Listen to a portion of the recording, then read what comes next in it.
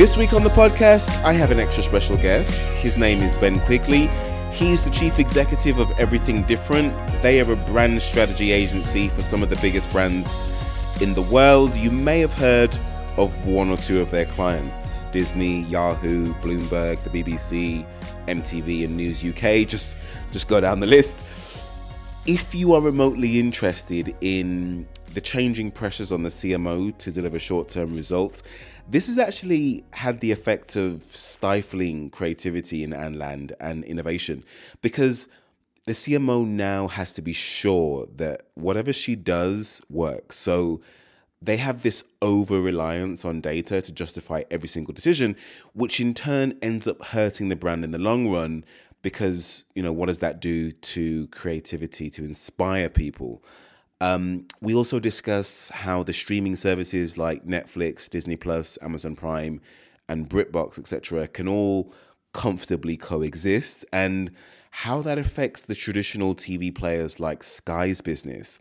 We talk about in-housing, how clients should manage their agency, which CMO has the hardest job in marketing right now. If you are interested in any of those things, this is the podcast for you. So without me keeping you in suspense any further, my conversation with Ben Quigley.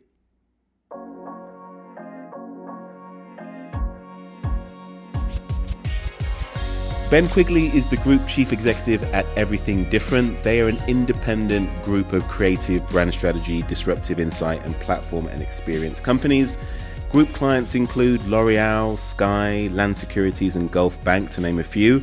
He leads the way to make Everything Different a destination brand for clients who share the group's purpose to always challenge the status quo and drive commercial creativity, making a difference together. They are a top 75 agency ranked in 2019 and a top 75 campaign regional agency ranked in 2019 also. I'm very much looking forward to the conversation. Ben Quigley, welcome to Agency Deal Masters. Hi, Nathan. Welcome to the show. I've been looking forward to speaking to you for some time. You've been group chief executive for 20 years now. That's quite some time. Was the plan always to get into the advertising and media world from the beginning of your career? When I was growing up, I was always fascinated by advertising. It was probably one of the most glamorous things, to be frank, around when I was a kid. And I also had a number of family members who were involved in the creative industries in one way or another. So it seemed to me quite natural to be going into a career like that. But I always fancied doing something that was business orientated. So advertising was a natural move for me. And then basically, as I was growing up, inspired by punk rock and the idea of doing it myself, I took the next step and got involved. I see. So there were other family members that were in the advertising and media world as well? Not in the media world, yeah. My uncle is a film cameraman, and my mum's a ceramicist, and my grandfather's painter. So it was sort of more generally the creative industries, but certainly it was a space that I knew I wanted to go into. Oh, right, quite fascinating. Would they have been disappointed if you weren't in the creative industry, if you didn't sort of follow in their footsteps to a certain extent? I think there would have been a degree of surprise, actually. Yes, okay. Absolutely. Although I think they would always have had me tuned down as the one that was going to a more commercial career. Right. So the marrying of commerciality and creativity was probably something that they saw me doing. So I don't think they were surprised. No. Makes a lot of sense. You work with some household brand names we mentioned at the top of the show. Your job is to make Everything Different a destination brand for clients who share the group's purpose to always challenge the status quo and drive commercial activity, making a difference together. Give us some example of what that means. It sounds very highfalutin, that, doesn't it? But it's essentially in marketing and in business, it's all about either doing something better than you're doing it before or doing it different.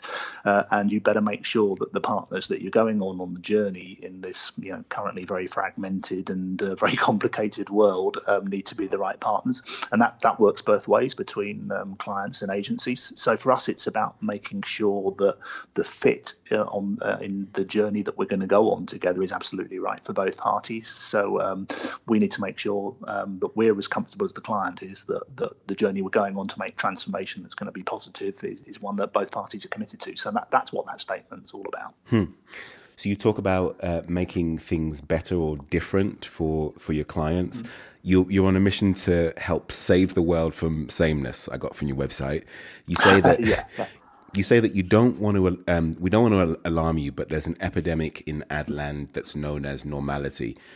Why do so many brands act and feel the same, despite the fact that everyone wants to be different at the same time? I think we're in. Yeah. No, well, I think we're at a really, really interesting watershed in Adland at the moment. And there's been a lot of talk in recent times about a potential crisis in creativity. We're seeing brands and clients under increasing commercial pressure to deliver more for less. We're seeing at the moment fragile consumer confidence. We're seeing the tenures of chief marketing officers reducing from an average of 3 years to just 18 months or so, which then naturally means that it has an impact on agencies similarly. And we're seeing the pace of change of innovation and technology having massive impacts as well. So all of this is basically leading to the idea that clients and CMOs are focusing more on driving short-term activation, short-term sales activation, and that therefore that's having a negative impact on creativity and decision making. That a lot of clients are, reaching for the case study that proves that they can go down this avenue in order to have the evidence base in order to do something. And so the danger of that is that it can lead to myopic thinking and use of data, which means that you end up with mimicry and solutions that are maybe abstract and devitalized and less noticeable and memorable. But at the other side of that, there's also an opportunity for Adland to take back creativity and break that cycle by showing that it's not just about context, it's not just about timing, it's not just serving the right thing up at the right time, it's also about using creativity to engage people and inspire people.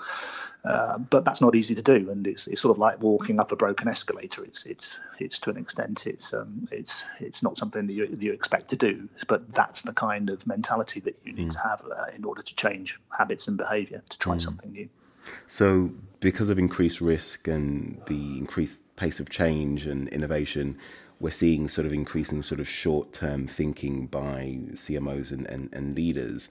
And that's, as you said, sort of leading to a lack of creativity because they need the data to kind of back up any decision that they want to make. So am I right in saying that you're not big fans of data then in that respect? I mean, what role does data play in making creative solutions or effective solutions to client challenges? We're absolutely on the side of data, but not in the myopic use of data, which is using it in a regressive way, whereby you're using the past to predict the future. Who would have thought that we would end up in the world that we've ended up with now? We can only use a certain amount of modelling in the past in order. The rules are being ripped up every day through technology, through political change, and so on. So all we're saying is that we need to be very, very careful about that. Data is absolutely valuable, and rather than being in those two schools of thought where it's all about creativity and data is rubbish, or it's all about data and creativity is rubbish, actually we believe that the two need to be married together. So that it's all about marrying creativity and effectiveness need to sit together. But the danger is if we just measure how efficient we are using data, then we become less effective over time. Interesting. See, I see it more on the B2B side of things, and sort of there's a lack of creativity that's been leveled in B2B for a while.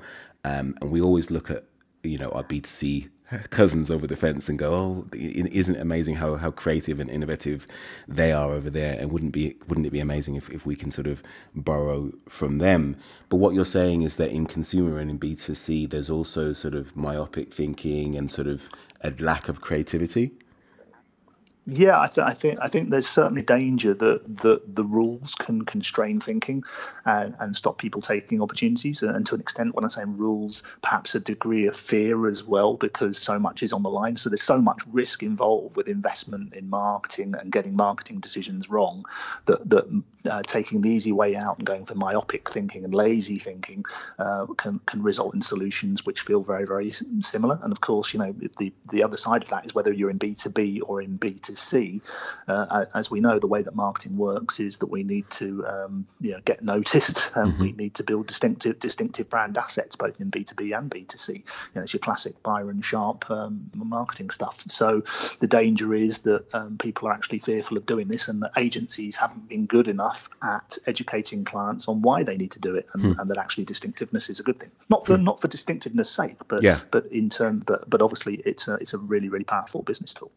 We'll come back to that in a little bit more detail a little bit later on, because you've got some really interesting ideas around storytelling and the importance of story for brands. But one thing that I noticed about your website instantly when I was doing research for the show was that you've got your email address, and it's just your email address front and center on the homepage.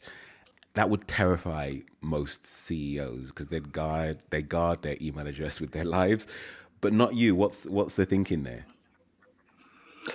We have a value to everything different, which is own it. And I think I referenced earlier on that it's really, really important to understand your client's business and align everything to it, not just their advertising, and that goes for us from the top, from the CEO and the managing director.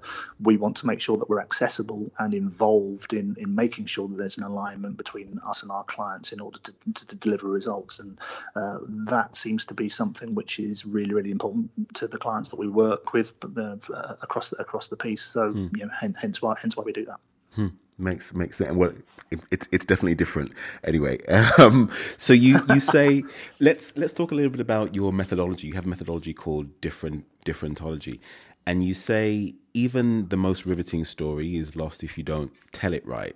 So, what's the secret to telling stories right?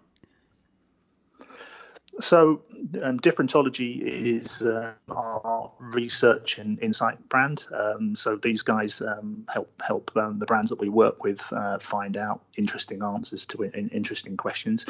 And one of the key things, obviously, with research and insight is that sometimes the data and the outputs can be quite dry. We've all seen death by PowerPoint. We've all seen the Excel spreadsheets, etc., etc. In research and insight, we need stories to make sense of complex data, and we need to do that in a human way, in an engaging way, and in a succinct way. And so hence we've seen the rise of the infographic, we've seen the rise of the video, and so on. But at Differentology, we pride ourselves on presenting that information with structure and with emotion, so that we're all about telling human stories in a really powerful way. And so that's where that's come from. Quite fascinating. You said that you're at Differentology. The guys over there answer interesting questions. Have interesting answers to interesting questions. Could you give us an example of an interesting question that was posed and a sort of an interesting answer that you came up with? Yeah, sure. So one great example with that we've worked with there is with Dove. Dove wanted to know how the cosmetics brand wanted to know how their advertising was engaging with customers. So we ran brand tracking research to tell them how the Dove Beauty campaign was performing. So at one level, we're providing answers in terms of how well they're getting noticed and what affinity they're building with their customers. We also work with Time Inc. So Time Inc.'s the big media brand, people like Marie Claire and House Beautiful and all those kinds of media titles. And we work with them so they could gain deeper understanding of who their audiences were, so that they could connect with them better from a content and advertising point of view. And then we've also worked with people like MTV, so music television, and obviously that marketplace has been disrupted in recent years. So we've worked with them on strategy to help work out what innovations might look like and what product extensions might look like, to ideate what their future might look from a strategy point of view. So hugely diverse range of stuff. Quite fascinating. I was speaking with Doug Kessler from Velocity Partners. They're a B2B technology agency in London. He worked at Ogilvy a number of years ago on the Dove campaign, on the Dove account. Yeah. And apparently you can't call Dove a bar of soap. They don't allow you to call it a bar of soap. They have a different name for it. I can't remember what he said to it. But are you allowed to call in client meetings? Can you call it a bar of soap, or do they reprimand you for that? I haven't been in the client meeting, Okay. so I don't know. Okay. But, I'll ask the team and find out.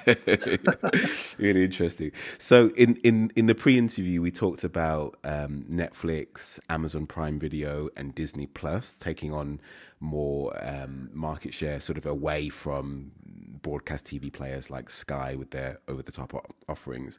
Now, you're helping the BBC launch their new over-the-top service offering called BritBox. Is that right? Yeah, correct. And sort of so with all the eyeballs, with all the competition for eyeballs from all those guys that I mentioned earlier, what makes the BBC think that they can succeed in such a competitive marketplace? So this was a project that Differentology worked on.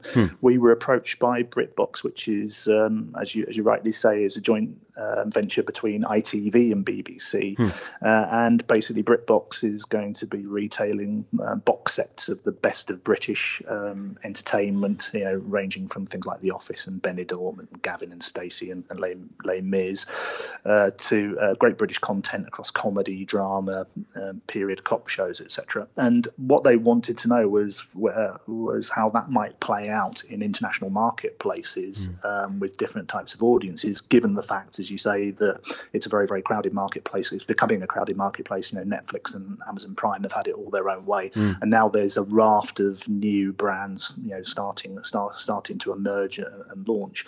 So we did some insight work for them. We found out that 44% of people in the UK were likely to subscribe to the offering because there's a huge appetite for original content and for high quality content, the sorts of box sets that the BBC and ITV were making available on BritBox. And there was also a high proportion of Netflix subscribers, over half of those who were likely to subscribe to BritBox. So and we did a lot of ethnography work, which was looking at people's cultures, habits, customs, and cultural differences, so that we could give BritBox a degree of confidence that not only would there be interest from a potential subscriber base in the UK, but also in other cultures around the world, including the USA and Scandinavia and Australasia.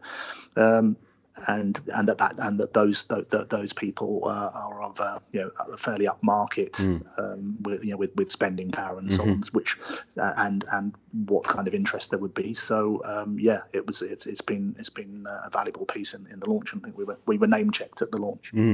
Americans love British drama. I don't know what it is, but they just can't get enough of British drama. So I'm sure it's a huge market for BritBox. It's really interesting. So your research found that consumers would sort of subscribe to a Netflix and a BritBox as well on top? Yeah. Well, interestingly, already it looks like roughly 50% of households have more than one subscription already, and I think the average is something like so there's 50% penetration already, and typically they'd have 1.5 subscriptions, if you like, per household is the average that it works out to. So there is potential there, but also things are changing fast. You've got HBO and Apple TV's just launched, obviously, and there's talk of Peacock and then Disney Plus supposedly coming into the marketplace. So also these subscriptions add up. Even £5.99 a month, £9.99 a month. So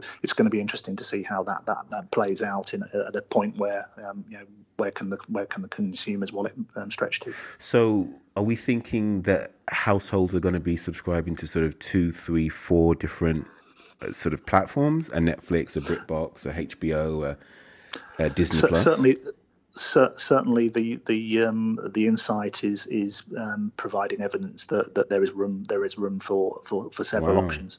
Really interesting. So so how does that affect if we play that out then? So if households are subscribing to Sky, but they also got Netflix or Amazon Prime or maybe BritBox, what does that do for two traditional broadcast players like Sky Television? We're already seeing at the moment, obviously just it was November last year that Sky and Netflix partnered with each other and actually ran a significant advertising campaign to show that you could have the best of both worlds. So the linear providers are looking to keep people on their platforms by also providing access to content for the likes of Netflix. So the Sky and Netflix offering was the best of both worlds. There's their content and their content. So we are seeing that married, so that strategic alliances are working from that point, and that's interesting to see how that plays out. It's going to be interesting to see how it evolves. Final question on this: how do you rate Disney Plus's chances of success? Because they've just got a huge back catalogue of content. They've got deep relationships emotionally with us for sort of the last 50 odd years or what have you. How do you rate their chances of success with their new offering? I think they've got an absolutely great chance. I mean, they've got an absolutely amazing back catalogue, including obviously The Simpsons, Star Wars, and all the obvious stuff. Bambi, there. All the rest of it, yeah.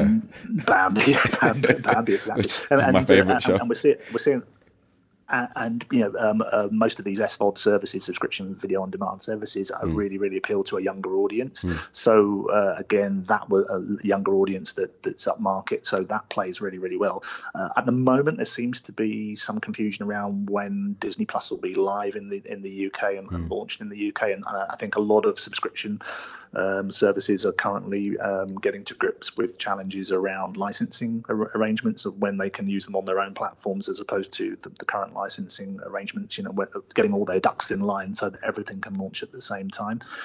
So that will be an interesting one. And also, with this raft of launches that are currently going on with Apple TV and obviously BritBox, it's going to be a much more competitive landscape that they move into. But I think the fact that Disney content is so specialized and so segmented and so targeted, I can't see that it wouldn't work. Quite fascinating.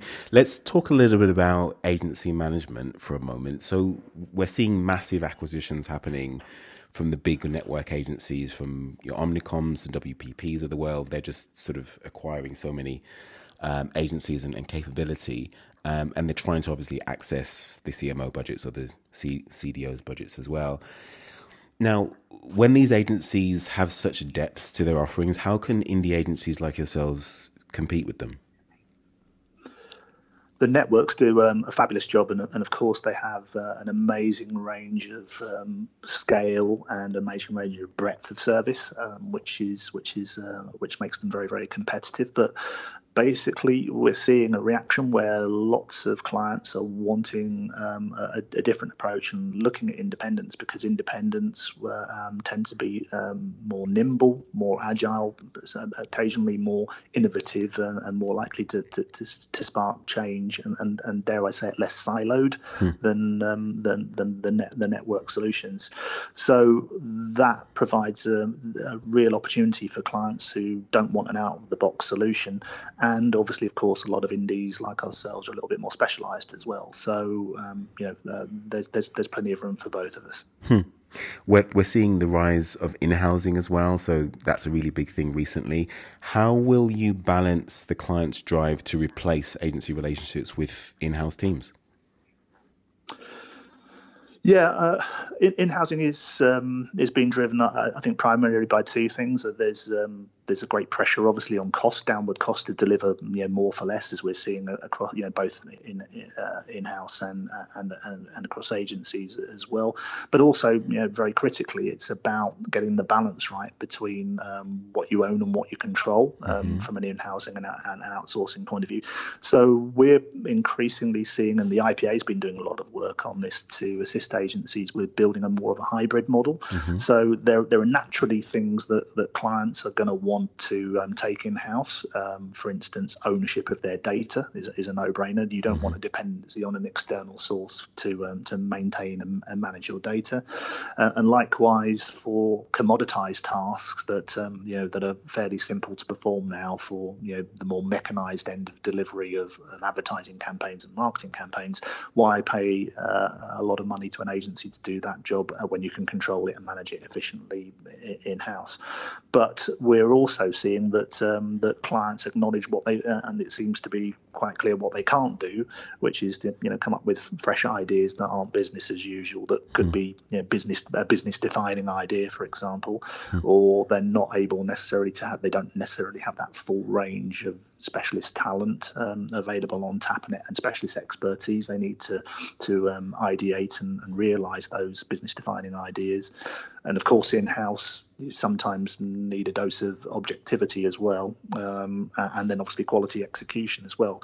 So that tends to then lead you more to the ideas and strategy side of things. Where the more commoditized end we're seeing being more in-housed, and the more strategy end and ideas end is still where the space is for agency. So things are we're certainly seeing that working with our clients, it's not a one-size-fits-all solution.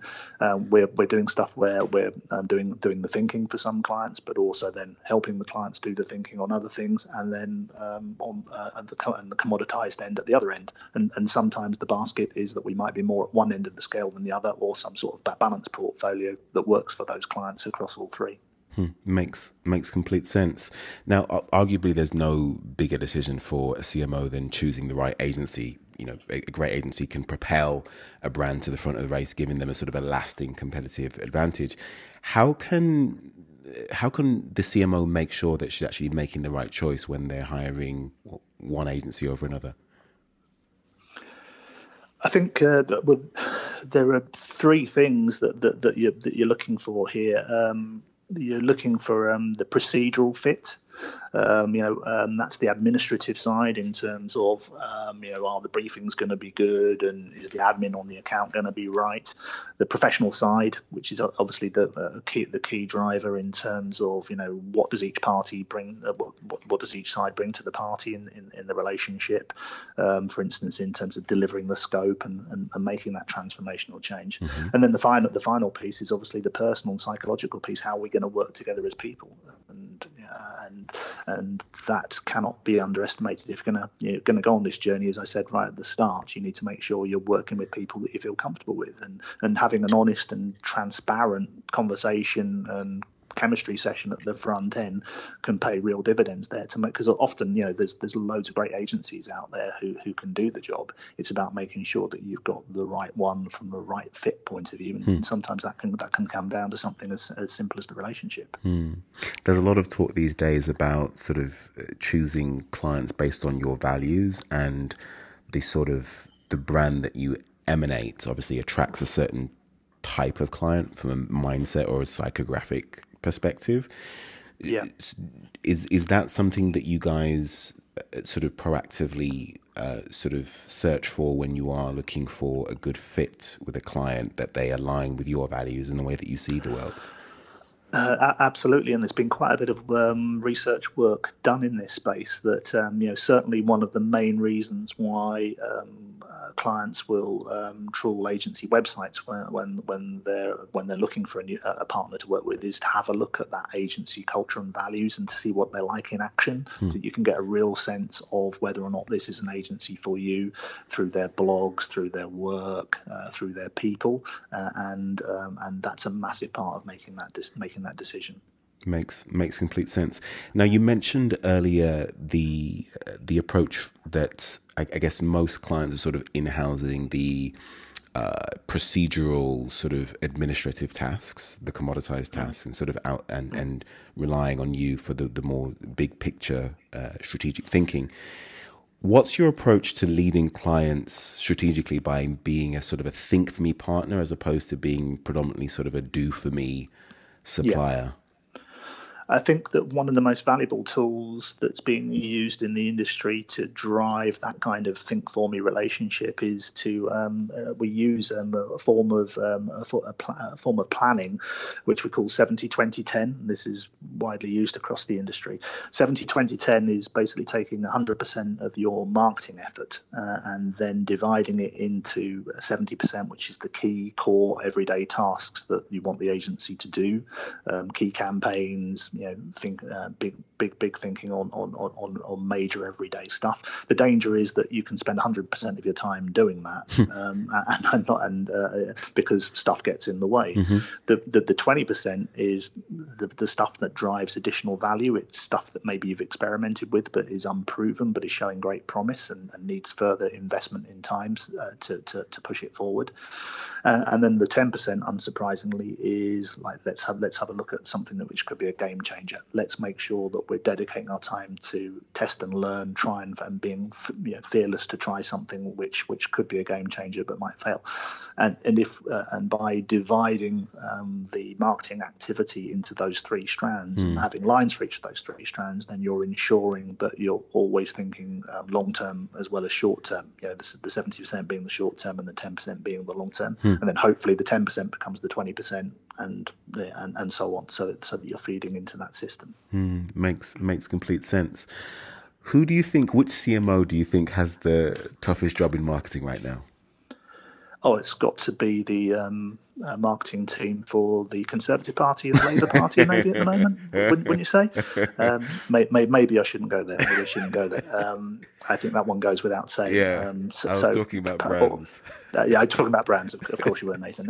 I would say, actually, at the moment, I think that Facebook have got a particularly tough task at the moment from a marketing point of view, and that's because you've got a brand which is dealing with issues of privacy, and obviously the data scandal and Cambridge Analytica, and all of that sort of stuff, which has had a huge impact on the user base of Facebook. We've also got issues as well in the advertising industry, that because it's a walled garden, marking their own homework from an advertising point of view, and obviously transparency about performance and about pricing. So there are issues there, and also from an advertising point of view in terms of placement of ads next to inappropriate content, for instance, sexual content or terrorist content, and of course child's privacy. So I think there's a huge job for Facebook to do in aligning the development of the platform and the brand moving forward. Really interesting. So, but with the user base, I mean, where can the user base go? Where else can they go? Facebook dominate the world. It's from an advertising point of view, it's mainly Facebook or Google, right? It is, yeah, and obviously you've got these guys with an effective monopoly of digital advertising budget, but in 2006 these guys didn't exist and disrupted the world. So we're probably both are now talking about the impact of the data scandal being that we're now looking to move, that they're both looking at the future as being more closed networks that have access to all of the services that are currently within Facebook and Google, but only within the network of your own immediate friends and contacts, your own particular groups, rather than being public facing. So I think we're going to see the user bases moving much more into that space. Let's talk a little bit about the advertising industry. In a world that's increasingly sort of more digital, many people will sort of wonder what place traditional media holds, and at what point does the media landscape become so saturated that it becomes almost wallpaper in a way? How have you seen innovative companies and sort of agencies sort of break through that clutter and that wallpaper? I think it's interesting. Yeah, I was again referring to F Week last week. Actually, we're at a watershed where people are now challenging the fact that the fragmentation and the idea that pure digital and pure organic can drive and create and maintain and sustain a brand. That idea is now being challenged, and it's being understood that actually it's a lot more complex than that. At F Week last week, the marketing director at Adidas was talking about the fact that they'd taken out a load of their traditional ad budget and pumped it into performance marketing, i.e. last click, and looking at literally just those people in market to drive sales. And they actually found that when their performance marketing went down temporarily, that they realized that actually it was brand that was driving the majority of their sales, and their attribution model of last click was ignoring all of that. So they were only spending 23% on emotional emotional brand advertising using traditional channels when actually that was driving the majority of their sales. So having that crisis actually enabled them to think a lot more innovatively, and they're now looking at a much more balanced scorecard between that last click attribution and their emotional brand advertising, and the balance between traditional and digital media, and that actually the two have a role working together. Because of course in any attribution model the sale has got a pathway, and the last click is where the sale comes. Sure. But there's a pathway that's gone before that as well, and we're at a point, as I say, in terms of taking back creativity, that the role of creating that pipeline and how it works across touch points to eventually lead to a sale is being far better understood. And again, that's a lot of what we do with our clients, where we've worked with them to make sure that they understand that the funnel is an entire funnel, and that brand engagement at the top of the funnel is just as important as the last click. The one doesn't work without the other. Interesting. So are you seeing sort of more brands focusing on brand building and sort of building that relationship with the consumer, with the brand earlier on, as opposed to kind of more tactical campaigns that drive short-term results? Yeah, in terms of those that are forward thinking and open, there's obviously the received wisdom is we can do stuff just with organic and with tactical marketing and tactical marketing. People are now waking up, and the data is there to show. Using tools like econometrics, where you're looking at what the contribution has been through different channels to underlying profit, are much better able to read what the balance between tactical and brand should be. And in fact, the IPA's done loads of work on this through Binet and Field in recent times, and the actual balance that is the most optimized is 60% brand and emotional to 40% rational tactical, and that's a massive shock. It's like when you're dealing with a lot of clients like Adidas, who are spending 77% on tactical, that's a massive wake up call. Really interesting. How did they come up with that figure, 60% brand to 40% tactical? Where does that come from? I don't understand. So there's been a huge amount of case studies in the IPA data bank about effective campaigns, and what they've done is then looked at and done statistical analysis across those campaigns at what the balance has been between tactical activity and emotional activity, and driving brand fame and driving sales. So a huge amount of data over the course of 20 years or so, and the stats have then produced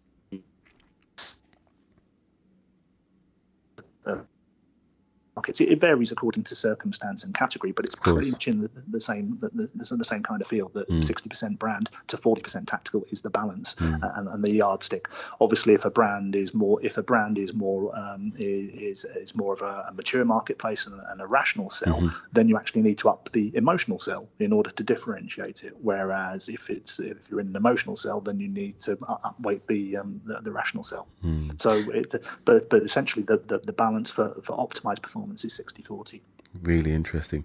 But obviously, as we know, it doesn't, building a brand takes time. And as you said earlier, the tenure of the CMO is typically about sort of 6 to 18 months. So it needs those leaders that have a longer time horizon and can give the CMO the time to develop and grow and build a brand. That's why we believe at Everything Different that the two are equally important. You obviously cannot, when you're long-term brand building, you also need to be managing the brand for today as well. The issue is that the brand for tomorrow is being the crisis in creativity is leading to the brand for tomorrow being forgotten in order to concentrate on short-term sales, and therefore we don't have a balanced scorecard where brand health is not good over the long term. So that's something that the industry has got to work more closely together to get around. And so things like F Week, which is clients, media owners, the IPA, and so on, are really, really good from that point of view, making sure there's a common language to break that rift between the boardroom and marketing, so that results are understood, and there's a long-term culture, but also obviously concentrating on the short term. Let's talk a little bit about diversity and inclusion. The IPA Diversity Survey reports in agencies with less than 200 employees, the percentage of females in C-suite roles stand at 34.8%, up from 29.6% in 2017. Should we be encouraged by these numbers or not? I think if you look at it in terms of the incremental changes from 1 year to the next, they're relatively modest, although those aren't bad figures. I think the important thing from overall is that figure for C-suite women that you just mentioned there in 2006, which was 23%. So things are definitely moving in the right direction. I think, and similarly from people from BAME employees in the industry as well, the figures from year to year are relatively modest. But again, since 2007, they've doubled. So it does feel like there's a degree of momentum and change within the industry. Mm-hmm. You mentioned BAME employees as well. The IPA also has a commitment to recruit 25% of new joiners from BAME backgrounds. How are they doing that? There's a number of initiatives to make advertising more diverse that the IPA are leading on. I think the two that are really driving that. We've obviously got a diversity survey, which is obviously then measuring the changes in diversity in the industry. But more importantly, in terms of creating doorways and potential opportunities for more diverse entry into the industry. There's two in particular. One is Creative Pioneers. Creative Pioneers is an apprenticeship scheme which IPA agencies subscribe to, and 45% of the apprentice intake that went into our IPA agencies in Creative Pioneers was BAME last year, and 50% of that was female as well, which is really, really encouraging. And then the other initiative that I think is really driving things forward is Adland, which is an annual open day, which is at the end of September, and I think over 100 agencies took part in that, and it gives school kids, college kids, and university students the opportunity to take a day to trial life in the advertising industry, and that's a fantastic way to open doors to people from and we at Everything Different partnered in our Newcastle office with a local school. So we had a hugely diverse range of people who didn't realise what advertising was about from backgrounds, and that this was something. It's like that punk moment I mentioned for me personally. It was like, maybe I could do this. Maybe it is accessible to me. It's not unreachable. Really interesting. So last question before we get into everyone's favourite questions towards the back end of the interview. So recall the hardest time in your managerial career over the last 20 years as chief executive of the business. How did you handle it, and what would you do differently next time? I think that over the course of that period, I've been through 2 recessions, and it feels like we're the second one is sort of is now. I think I shouldn't say that. I shouldn't say the R word, but should we say challenging times? Right. In challenging times, I think there are 2 things. One is to act fast to make the change that you need to in the short term. So, for instance, if you've got to deal with a loss of a client or reduced incomes or something along those sorts of lines, then you've obviously got to align your cost bases and so on and make the changes that you need to fast. But the second thing is to use those opportunities then to reshape the business moving forwards for the long term. So you've then got to get it into a fit state so that you're future proofing and trying to take that opportunity to actually emerge from that situation in a growth situation, and in those periods, then that's been things we've done some of our greatest thinking under those circumstances. And it's the periods when times are tough, when you actually learn more about your colleagues and about your own abilities than you do when things are going well, and what your degree is, your ability is to innovate and come out of a situation well. So that's been absolutely key. Quite fascinating. Let's get into everyone's favorite questions now. These are the questions that I ask all of my guests, and I'm looking forward to asking you them as well. All right. What's the most interesting thing people don't know about your background? I was in a rock group in Manchester, and lived round the corner from the band the Stone Roses. Did you ever meet or jam together? Yes, together? You did. Met fairly regularly. Okay. Yeah. Right. And did you play with them, or they were intimidated by you, obviously? Yeah, they were massively intimidated by us. Yeah, no. So just great fun being Yeah. in a band and being creative in that space. Quite fascinating.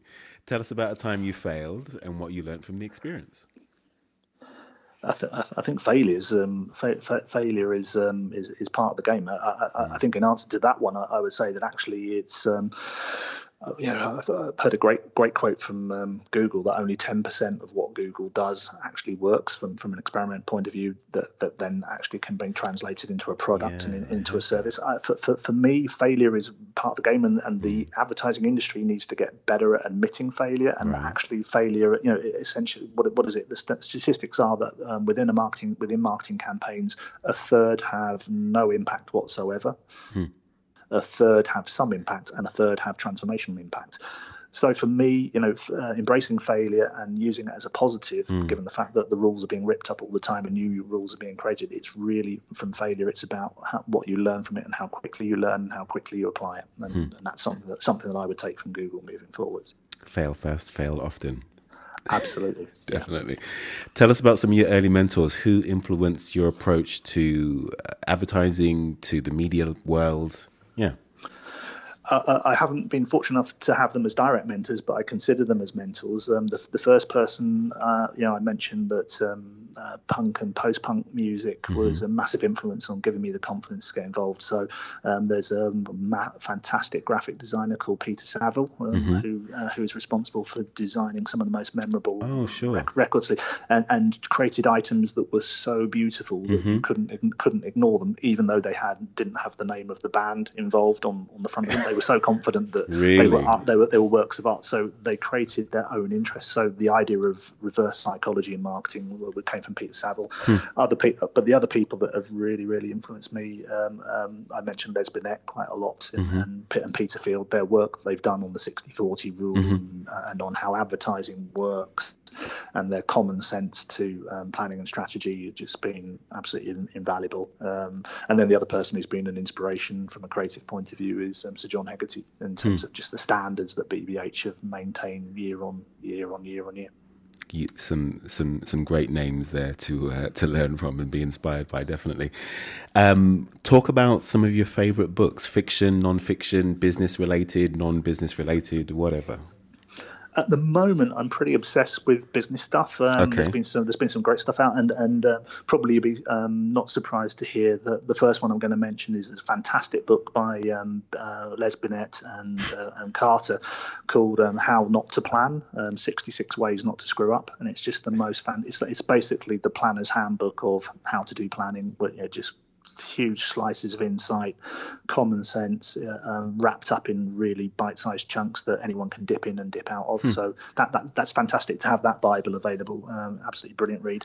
I also love. Give us one thing from the book that stands out.